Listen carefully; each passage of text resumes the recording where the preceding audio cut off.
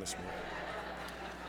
This story is recorded in 3 of the 4 Gospels. You always make note of that in terms of emphasis, right? Mark tells us that this young man who has a confrontation with Jesus this morning is rich. Matthew tells us he is young. Luke tells us that he is a ruler. Probably that means that he is a ruler in the synagogue. So you put those things together, and what do you have? You have the story of the rich young ruler. Now you think about a man who is rich and young, and a man that has power and authority, and instantly you think that here's a guy who's got it all. He's the complete package.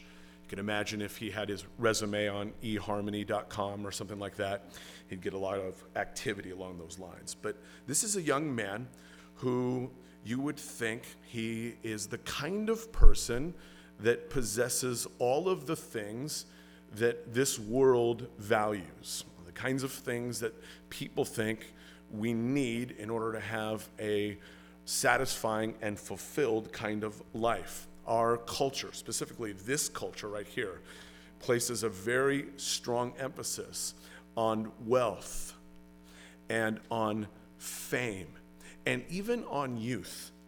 You know, more so in the United States of America than other cultures. Other cultures, they value older people more so, wisdom that comes with age. But in our culture, we're really big into pop culture, youth, and prosperity, and that kind of thing, where youth icons in the United States have huge influence. People want to know what they have to say. And much like this rich young ruler, he is attained. He is successful. People look up to him. They want to be like him. He's like a modern day Mark Zuckerberg, right? The founder of Facebook. Here's a guy, he's 29 years old. He's worth $29 billion.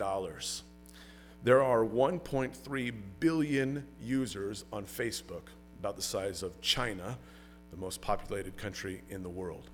Of those 1.3 billion users on Facebook, about 527 of them like Calvary Chapel Capitola. So that's pretty good. Thank you, Mark Zuckerberg, for that. I was in the startup niche space. There were people there that idolized Mark Zuckerberg. He was an icon. They looked up to him. It was sort of a target to be a young, entrepreneurial, successful kind of individual. And that is exactly what we're looking at this morning with this rich young ruler. He's not the kind of person that seeks advice. He's the kind of person that people seek for advice. He's the kind of person that people want to know what he has to say. He's actually the kind of person who you would think would be going to Jesus to give him some advice, some career advice, or some leadership skills training. Because as we know at this point in history, we're just a few weeks away from the final weeks of Jesus' public ministry, and his ministry is dwindling away. The crowds are leaving. His disciples, not the 12, but the disciples, the 70, a lot of them are following him no more at this point. And yet it's clear from this passage that this young man, you look at verse 17, we're not in the text just yet, but if you look at verse 17, he doesn't just pass by Jesus. He doesn't just happen to run into Jesus like at the marketplace or something like that. He doesn't even walk to Jesus. It says he came running. So there's an urgency here in this young man to meet with Jesus. We also know from the same passage that for all of this man's wealth and prosperity, his age, which means his health as well, his fame and fortune, all of those things, we're told he's a humble and respectful young man, because that same verse says that he knelt before Jesus and that he did publicly. And so if he's one of the religious leaders, as it would seem that he is, that wouldn't have been very popular within his community, yet he's humble and kneels before Jesus, because for all that he had and all that he was, somehow instinctively, like many young, well-off people today who kind of in some way think that they have all the answers to life, but deep down instinctively they know that there's something missing. And that much, at least, is to be admired in this rich young ruler, that he comes and he uses his mind to consider the most important question that anyone can give consideration to. And he asks the most important person this most important question. And that, of course, pertains to eternal life. The difference or the problem is going to be in how he receives Jesus' answer about eternal life, contrasted by another group of individuals that we begin our text with this morning in verse 13. Very different kind of response. Check a look and you'll see what I mean here. Verse 13, it says, "Then they brought the little children to him, and he might touch them. But the disciples rebuked those who brought them. When Jesus saw it, he was greatly displeased and said to them, 'Let the little children come to me, and do not forbid them, for of such is the kingdom of God.'" The word for little children there means that they're toddlers. So you're talking pre-K and maybe even younger. And Jesus is like, "No, you let the little children come to me." Teach little children about Jesus while they're young. That's what he's saying there. Charles Spurgeon once said this: "Before a child reaches 7, teach him all the way to heaven. And better still, the work will thrive if he learns before he's 5.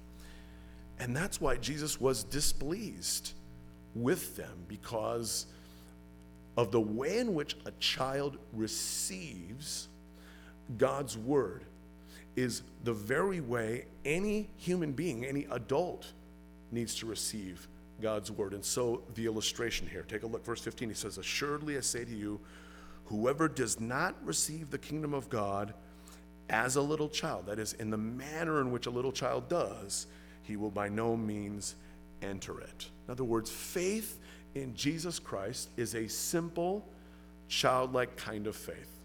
That's what's so wonderful about a child, right? They are believing of things. They have hope. They want to believe in the truth of the gospel if we teach it to them. They're not old enough yet to be skeptical and cynical like some of us have or had become before we came to Christ. And so a childlike faith is just simple and wanting and eager to be receptive. And the difference between a child also and an adult is a child is happy to receive a gift without any strings attached. They don't feel like they have to work to earn it. Very different from most adults. And so verse 16, "And he took them up in his arms, laid his hands on them, and blessed them." And you know why a child or a person with a childlike faith has no problem receiving the blessing of Jesus? Because they have no problem believing that they don't have to earn it. They have no problem believing that God will just love them simply just because he does, and that he might pave the way for there to be a relationship between a child and God. They're perfectly accepting of that. They don't pretend to be independent of their parents. But adults sometimes think that they've got to earn it, they've got to work for it. And herein lies this contrast that I wanted to establish between the way a childlike faith works and the problem that this rich young ruler is going to have. Let's take a look at the story. Verse 17, it says, "Now, as he was going out on the road, one came running, knelt before him, and asked him, 'Good teacher,'" which was never a title that anybody had. No rabbi was referred to as good teacher. "Good teacher," he said, "what shall I do that I may inherit eternal life?" Which is the most important question that anyone can ever ask. But typically, rich people don't ask this question because they're rich and they feel like they've got heaven on earth. People with power and authority often don't ask this question because they have power and authority. They feel like they've accomplished what they need to accomplish. They don't consider heaven that much. Young people often don't ask this question because they're young. They don't think they need to worry about it just yet. So, rich young ruler, and nevertheless, he asked this question. I think it's an honest question. I think it's a sincere question. However, the problem in the question is the way in which he worded the question. He said, "What shall I do that I may inherit eternal life?"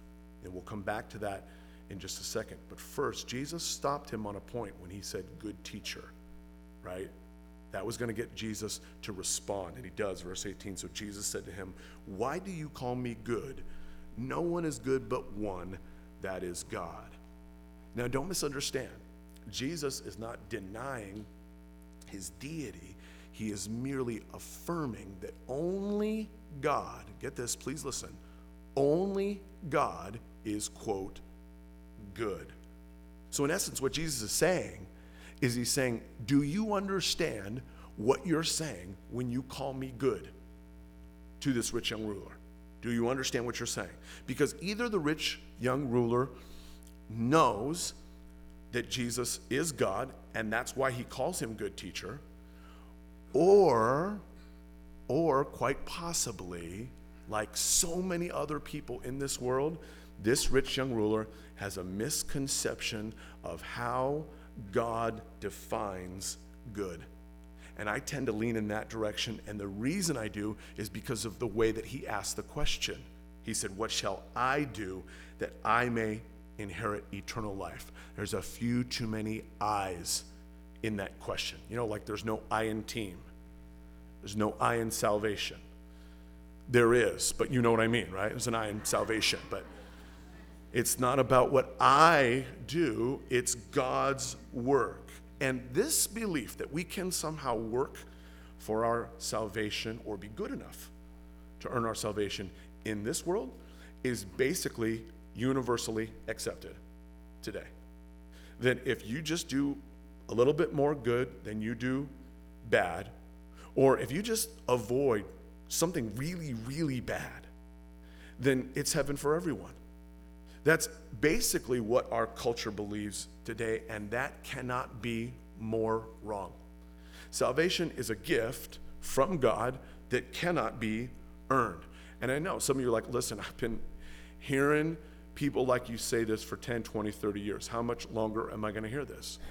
As long as you keep coming to church. Because it is the predominant view in our society today. It's the predominant view in this city of Capitola today. If you were to take a straw poll and say, what is the way to heaven? People would say, do a little bit more good than evil and you'll get into heaven. That would be the prevailing view of our society, and it is so wrong. And you know I'm right. Think about the last funeral you went to, or every funeral you've ever been to. Nobody goes to hell, ever,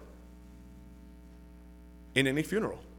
Now, I'm not saying that's the time to dwell on it when someone's died, but it's like, I mean, have you ever said, oh man, Uncle Bob passed away and it's sad he never gave his life to Christ, so he's in hell now? Never once. Do you ever hear that in a funeral?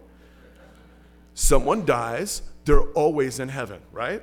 That's the way that our society works. Unless you're like an axe murderer or you're Hitler or Genghis Khan, everybody goes to heaven, and that is a very, very dangerous doctrine. Two huge problems with that doctrine. Number one, it contains a very, very shallow grasp of the holiness of God and the seriousness of sin. And number two, it also is an unrealistic, grossly overestimated assessment of humanity's goodness. That we are good, or that we can be good. To think that I can undo the sin and the harm that my sin has done in God's world with some religious activity is an affront to God. You think that he sent his son to suffer the kind of death that he did as a means of getting the ball rolling on salvation?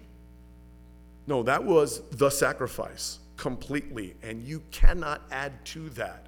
On Wednesday night, as Pastor Vince was teaching the men, he said, you try and add to Christ, you start taking away from Christ right away. It's an affront to God because all of our righteousness is filthy rags, the Bible says. Your best.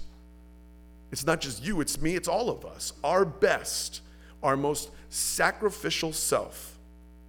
You know, the part of us, the selfless ounce of us on our best day is filthy rags to a holy God. And so this rich young ruler has the problem of thinking that eternal life is something that is about earning or deserving, when in reality it's almost ironic that as he bowed and knelt before Jesus, he was closer in that moment to what salvation looked like than anything he would ever, quote, do, just by taking a knee and by bowing. But that's the problem, as we're going to see tragically. He really doesn't want to take a bow. He really wants Jesus to assure him that he's already, quote, good enough. And so Jesus here takes him through a brilliant process by which he demonstrates to him and to all of us and any reader of the scriptures, by which we see through a very calculated and clever discourse that nobody is good enough. Watch this thorough treatment by the master. What must I do to inherit eternal life? He answered, you know the commandments, verse 19. Do not commit adultery. Do not murder. Do not steal. Do not bear false witness. Do not defraud. Honor your father and mother. So Jesus begins by quoting commandments 5 through 10. You know the 10 commandments? 5 through 10, what's known as the second table, or what would have been on the second tablet of the law. These are all horizontal commandments. They have to do with how you and I treat one another, okay?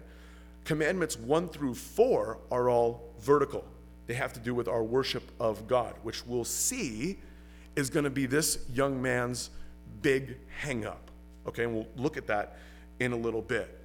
However, when you look at commandments 5 through 10, these are the kinds of commandments that the average person in this world looks at with a clear conscience. They look at these things and they go, oh yeah, I'm not guilty of any of these things. Yet Jesus came along and made that almost impossible. Actually, impossible. Because in the Sermon on the Mount, he said, oh, you don't think you've murdered before? Well, if you've ever had hate in your heart towards someone, you're guilty of murder. You've never committed adultery? Well, if you've ever had lust in your heart towards someone other than your spouse, then you're guilty of adultery.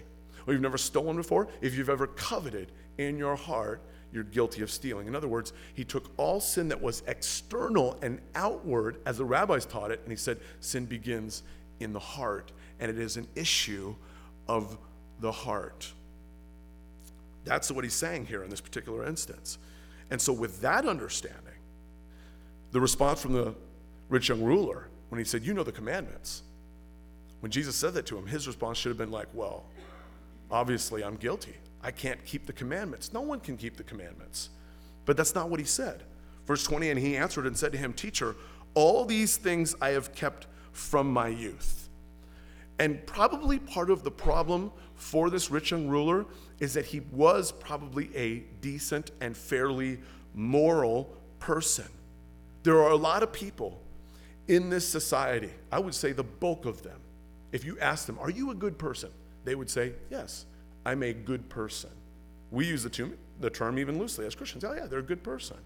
But biblically, technically speaking, that's the point that we're debating here. Are they good people? I have an uncle on my wife's side of the family who told me one time, he said, I'd never harmed a person in my life, ever. He said, I've never hurt anyone's feelings. I've never lied to anyone. I've never hurt anyone physically, mentally, spiritually, you name it. And he was serious.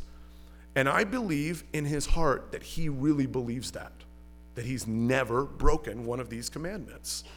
But the truth is that that is not true. In Romans 3, we went over it about a year or so ago, quoting from Psalm 5 and Psalm 14, it says, there is none righteous, no, not one. And then it says this also. It says, there is none that does good, no, not one. See, I could get the first verse. There's none righteous. Okay, fine, because only God is righteous. There is none that does good. The Bible says, no, not one. And this is Old Testament. This is Paul quoting from the Psalms. So this is knowledge that the rich young ruler would have had before he came to approach Jesus, that he was not good. In fact, he should have taken into consideration the sacrificial system. What was the sacrificial system a reminder of? As they continuously went back time after time again to offer up a sacrifice, was a reminder that they were what? Not good. That they were sinners. That they needed to offer up a sacrifice to appease God for their sins. Now, interestingly enough, Jesus here doesn't debate it with him. He doesn't, at this point, debate it with him. He doesn't need to. He instead uses it as an opportunity to reveal to us the true purpose behind the law. Take a look. Verse 21 says, then Jesus, looking at him, loved him. You just circle those two words. Don't forget that. Don't forget that that's what the purpose is here. He's not trying to win an argument or prove a point. He loved him. I said it last week. I'll say it one more time. Surround yourself with people in your life who will love you enough to tell you something that you don't want to hear, that God says in his word. Surround yourself with those kinds of people. I'm not talking about people that will just pick you apart because they like to be critical. I'm not talking about that. I'm talking about people that love you enough to tell you what the Bible says about a particular situation. Because Jesus here is about to give this man a hard word. But he gave him a hard word, but Mark wants us to know ahead of time, by inspiration of the Holy Spirit, that he said it. He loved him and said to him, one thing you lack. If it was Joe Shupp, it would have been 400 things you lack. But he said, one thing you lack. Go your way, sell whatever you have, and give to the poor, and you will have treasure in heaven, and come, take up the cross, and follow me. But he was sad at this word, and went away sorrowful, for he had great possessions. Now, Jesus is not saying that you have to give away all of your stuff to go to heaven, or that if you don't, you'll go to hell. I addressed this a little while back. I'll give you 15 seconds on it. But I heard a professor from the University of Notre Dame on national news broadcasts quote this and say that that's exactly how you inherit eternal life.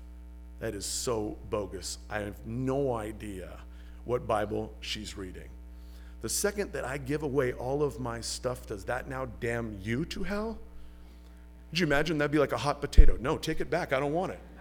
No one would want anything, because if they had something, then they wouldn't have been able to get eternal life.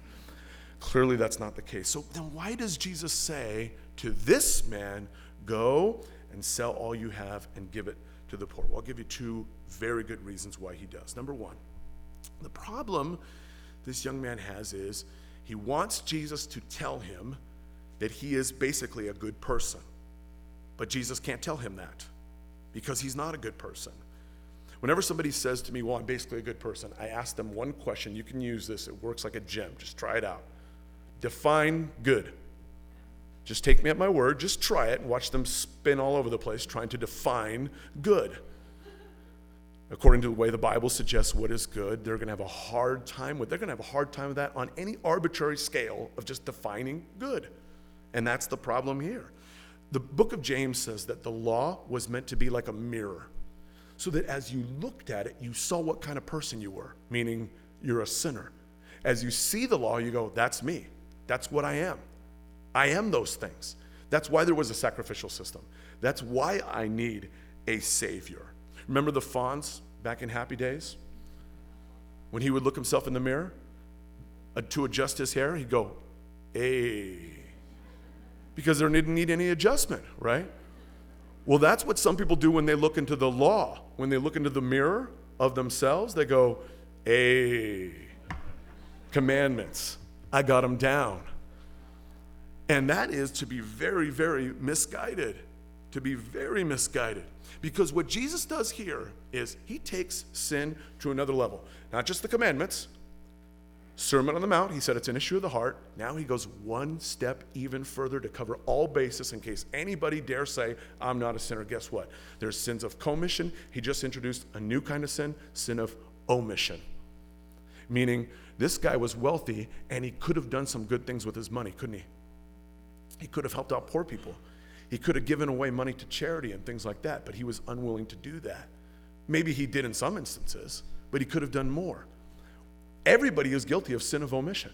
In other words, it's not necessarily that you did something bad, but was there ever a time in your life where you could have done something good, but you didn't step in and do something good? The Bible says that that's sin. The Bible says, he who knows to do good and doesn't do it, to him it is sin.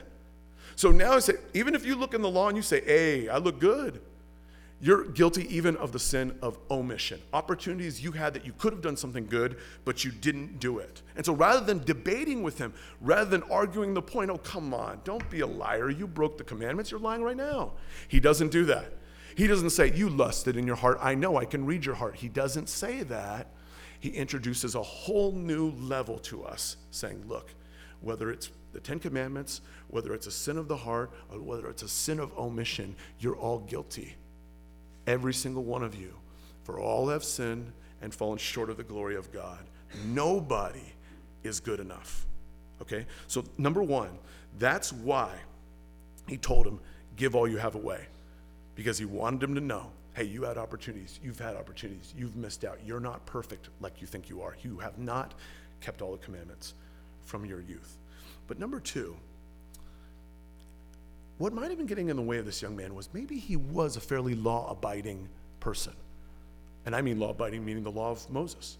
Maybe, in theory, he had kept commandments 5 through 10, at least as they were interpreted at the time.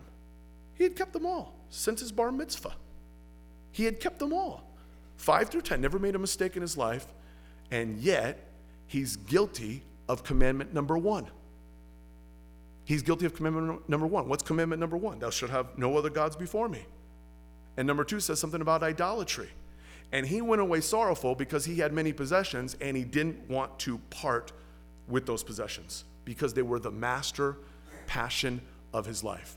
God does not ask you and I or everyone in the world to give away all of their possessions, but he does ask us to put away our idols, the things in our life that rise in terms of importance above our God. And so that can be true of anyone about anything. My idol could be, sports and entertainment. Your idol could be alcohol or drugs, or your idol could be a person in this world, or your career, your reputation, my pride. Any of those things can be idolatry in a person's life.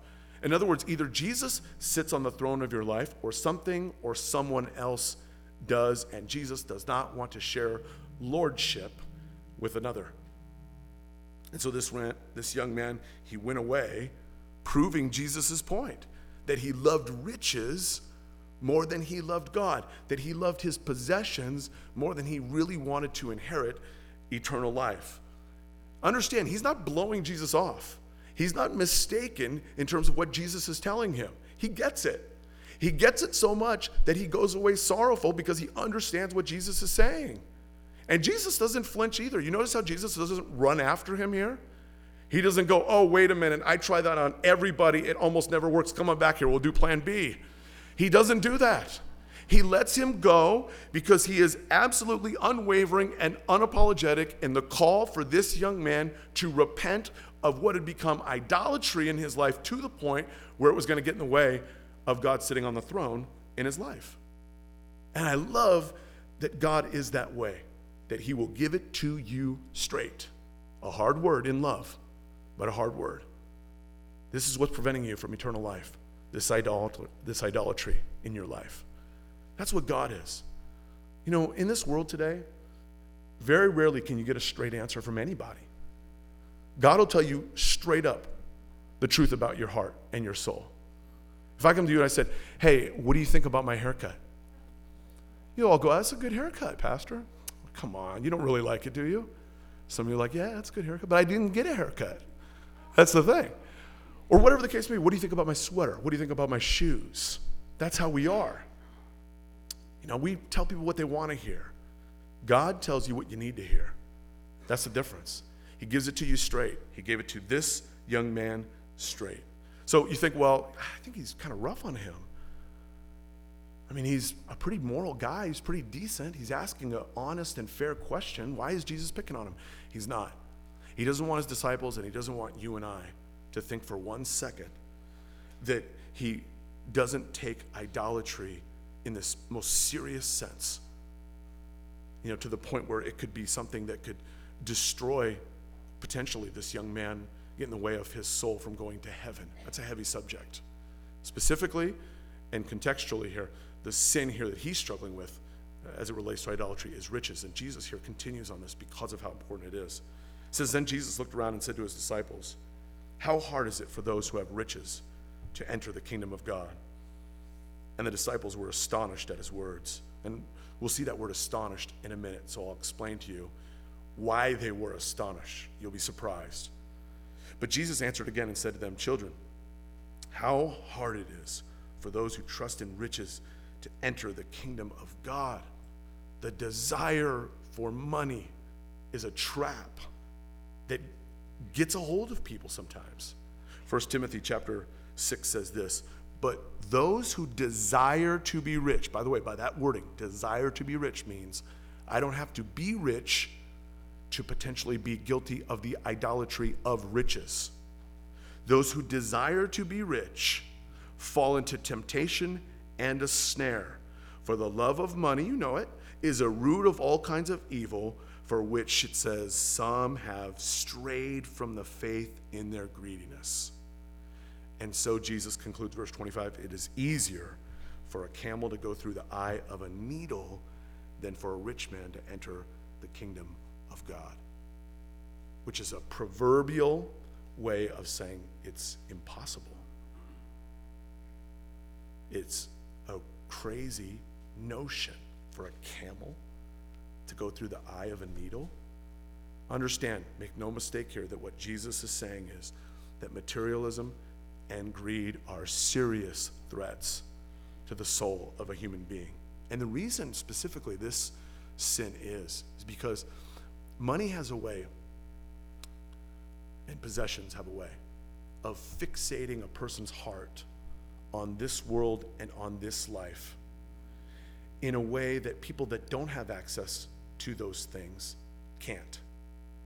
It can really grab a hold of a person. All idolatry, don't get me wrong, is dangerous. But money as a threat to one's salvation might be sort of in a class all to its own. Because, number one, the allure of more. Because everyone always thinks that they need just a little bit more no matter how much they have. Almost everybody in this room, and I'm not trying to read your mind or bust you on this, because it's me too.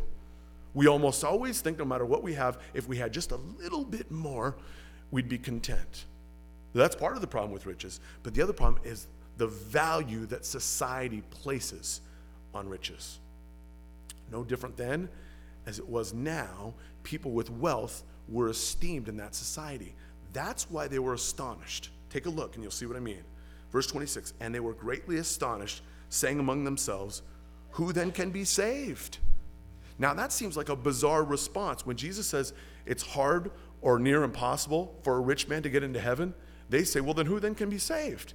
Because they had a little prosperity theology going on back then. They thought back then that riches were a sign of God's favor in your life. And this world, and I'm not just talking about the prosperity theology teachers of this world, I'm just talking about the world. People think that if they have a lot of money, that must be a sign that God favors you, but it isn't always the case. It isn't always the case. It can be, but it isn't always the case. You got examples in the Bible of very godly people that were very, very poor and very, very godly people that were very, very rich. But if a celebrity today, and they don't know God, and you and I know they don't know God, and they say, oh, I just want to thank God for my blessings, because we believe that they're blessed. This society does, because they have a lot of stuff. The disciples sought the same thing. So their idea was, well, then who can be saved if a rich person can't be saved? And Jesus said this, but Jesus looked at them and said, with men it is impossible, but not with God. For with God all things are possible. Abraham, David, Solomon, Job, Matthew, Barnabas, Zacchaeus, Joseph of Arimathea, all rich men, all in heaven. So, can a rich man get to heaven? Yes, but only by the power of God. Otherwise, it's impossible, absolutely impossible, which is good news. Good news for you and me. You want to know why? Because relatively speaking, if you live in the United States of America in the year 2014, you're rich. You have more modern amenities by far than virtually everyone in the world, and you certainly have more modern amenities than the rich young ruler, without any shadow of a doubt. Go home and get some ice out of your freezer and tell me if I'm wrong about that. Turn on your television or your lamp, whatever the case may be. Take a shower. All of those things. We're wealthy people. We're a privileged people. We're a blessed people. Praise God that doesn't mean then that we can't get to heaven, because with God it's possible. Listen, all salvation is impossible for man. What are we doing here? This is a church. Put up a sign. We're a church. We're in the business of the impossible.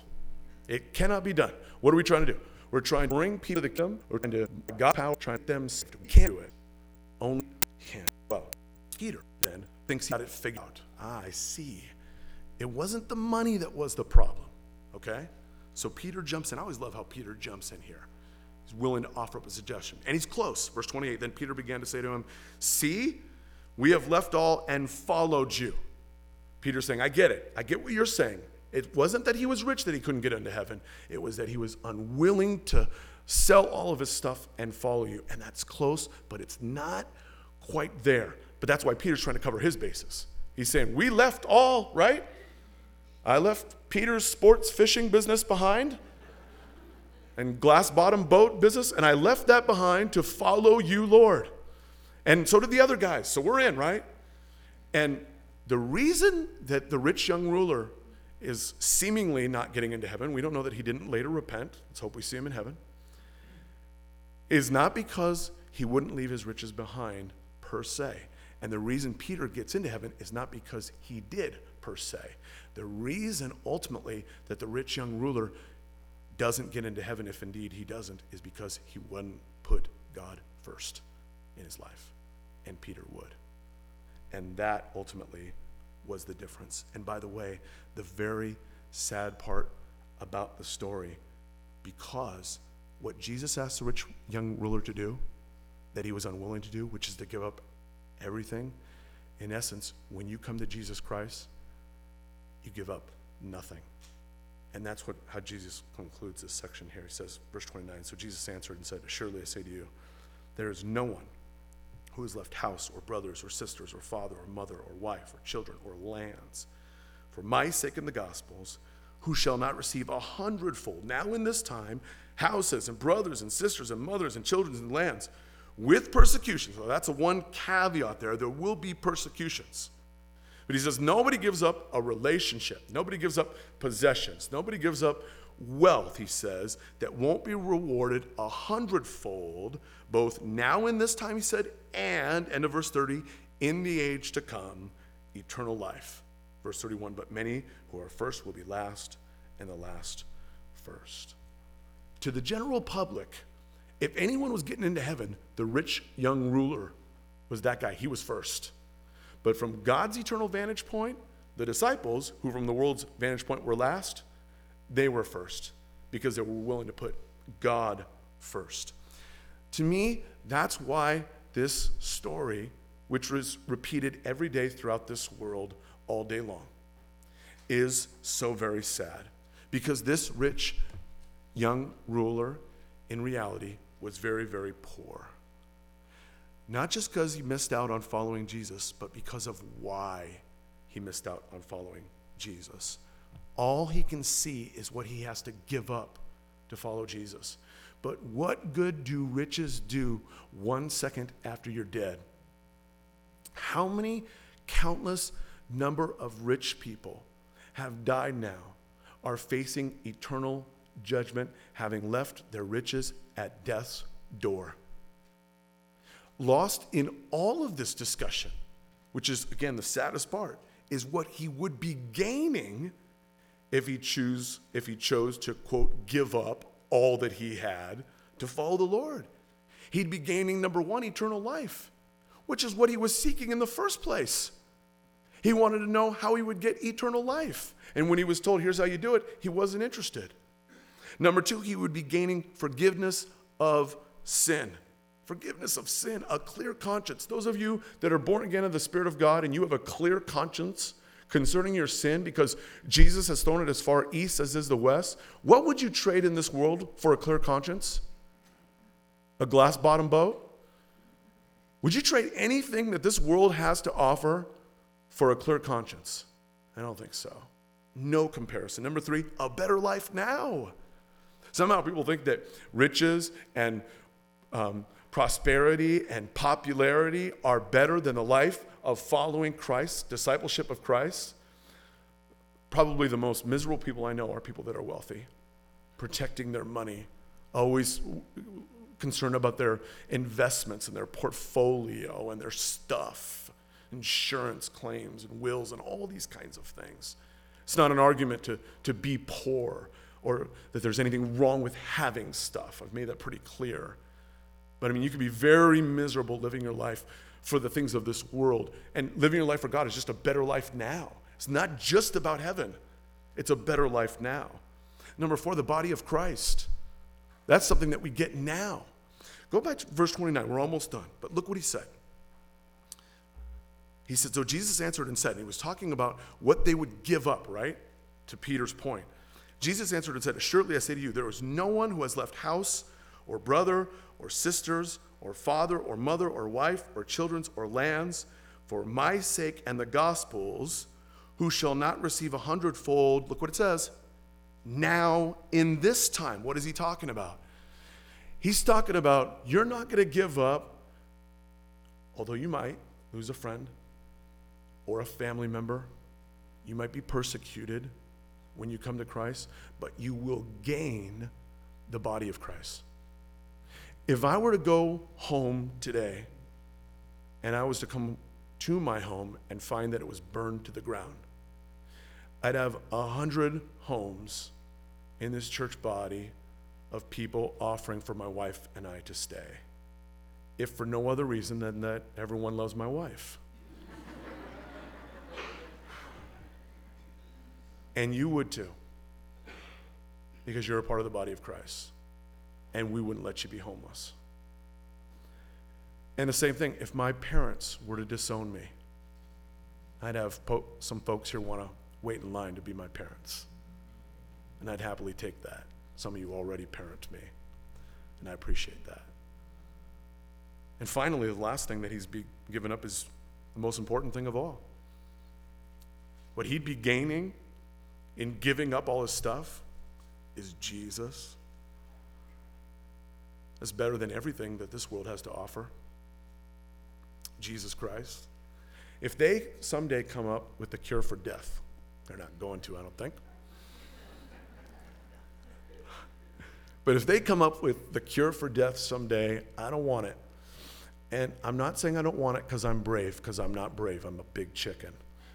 But I don't want it because I want to see Jesus, and death is your only ticket to Jesus outside of the rapture of the church. I want to see Jesus. How about you? You can have all this world. Just give me Jesus, Jeremy Camp sang. He is no fool who gives up what he cannot keep to gain what he cannot lose. Amen? Father, we to gain what he cannot lose. Amen? Father, we